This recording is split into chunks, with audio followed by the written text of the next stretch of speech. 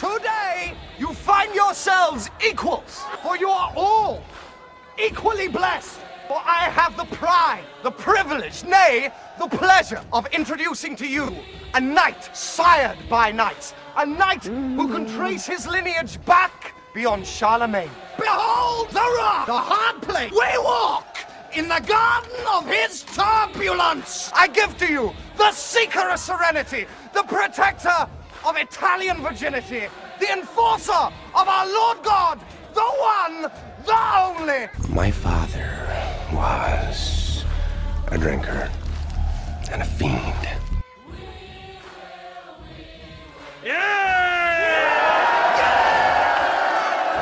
Y'all, Christopher Nolan's The Dark Knight is an absolute banger.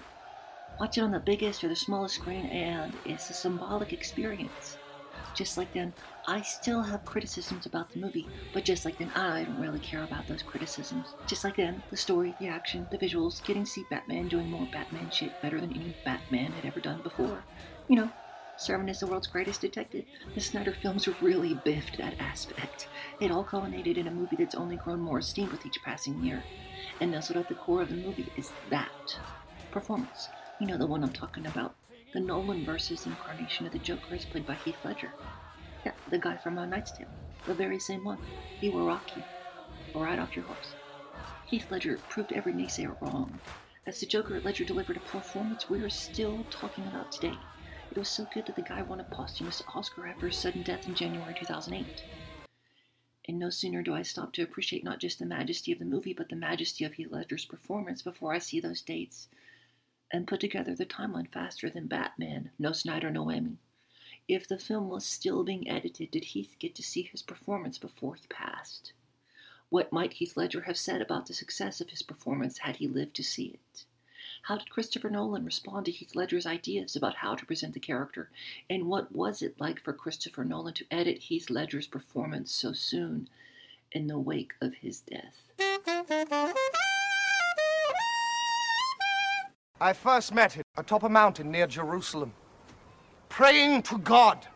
Master of the free companies, defender of his enormous manhood, a shining example of chivalry and champagne. I thought my jokes were bad.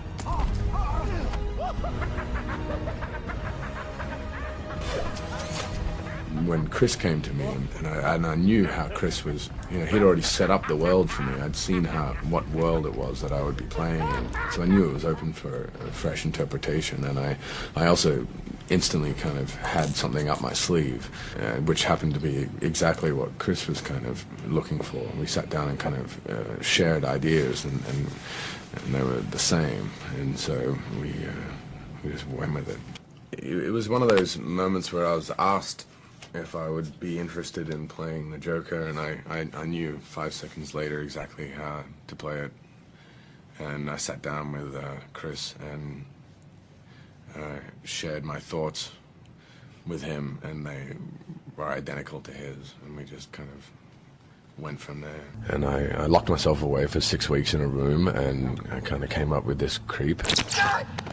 Walk around like a madman, and finding posture, finding stance. Finding his voice is very important, because when you find the voice, you find the breath within the voice. High levels of energy were needed, required every day.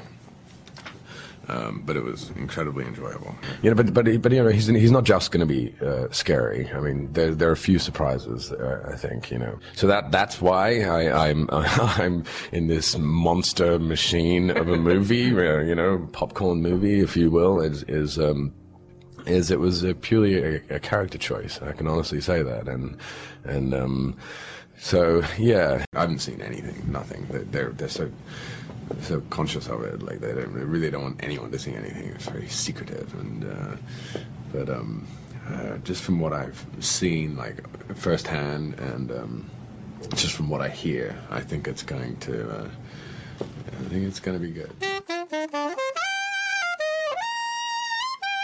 He would do a voice modulation, and one of the times when we were face to face, he does this really, you know, kind of Tom Waits-ish. I have a growing level of popularity throughout the intercontinental United States. He's even asking us, Enough from the clown. the guys who are day players and everything else, what do you think? See, I'm not a monster. I'm just ahead of the curve. Christopher Nolan offered brief but touching comments on the experience of editing Heath Ledger's performance of Joker so soon after Heath's death. Nolan said it was tremendously emotional right when he passed, having to go back in and look at him every day. But the truth is, I feel very lucky to have something productive to do, to have a performance that he was very, very proud of, and that he had entrusted to me to finish.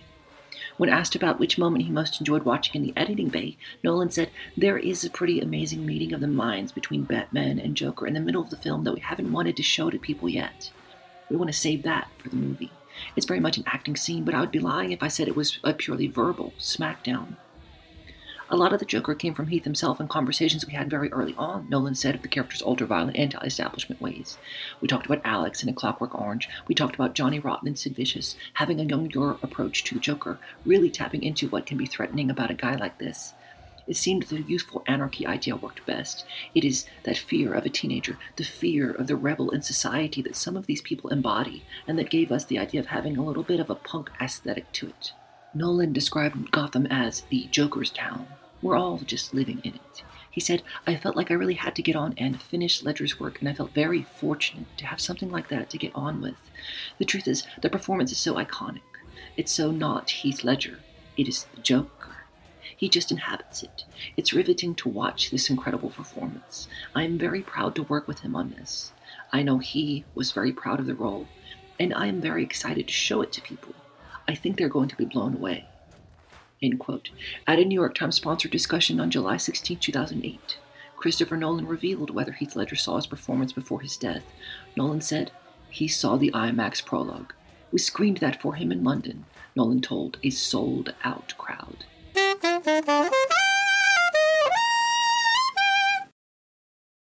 I am to blame, and I can't complain from this point on from what happens from that movie. Because for me, what a success is, the only time that I'm alive and living and expressing and feeling and relating is when I'm on set, and that time between action and cut. And so that's the only thing that's really important, is how that experience is.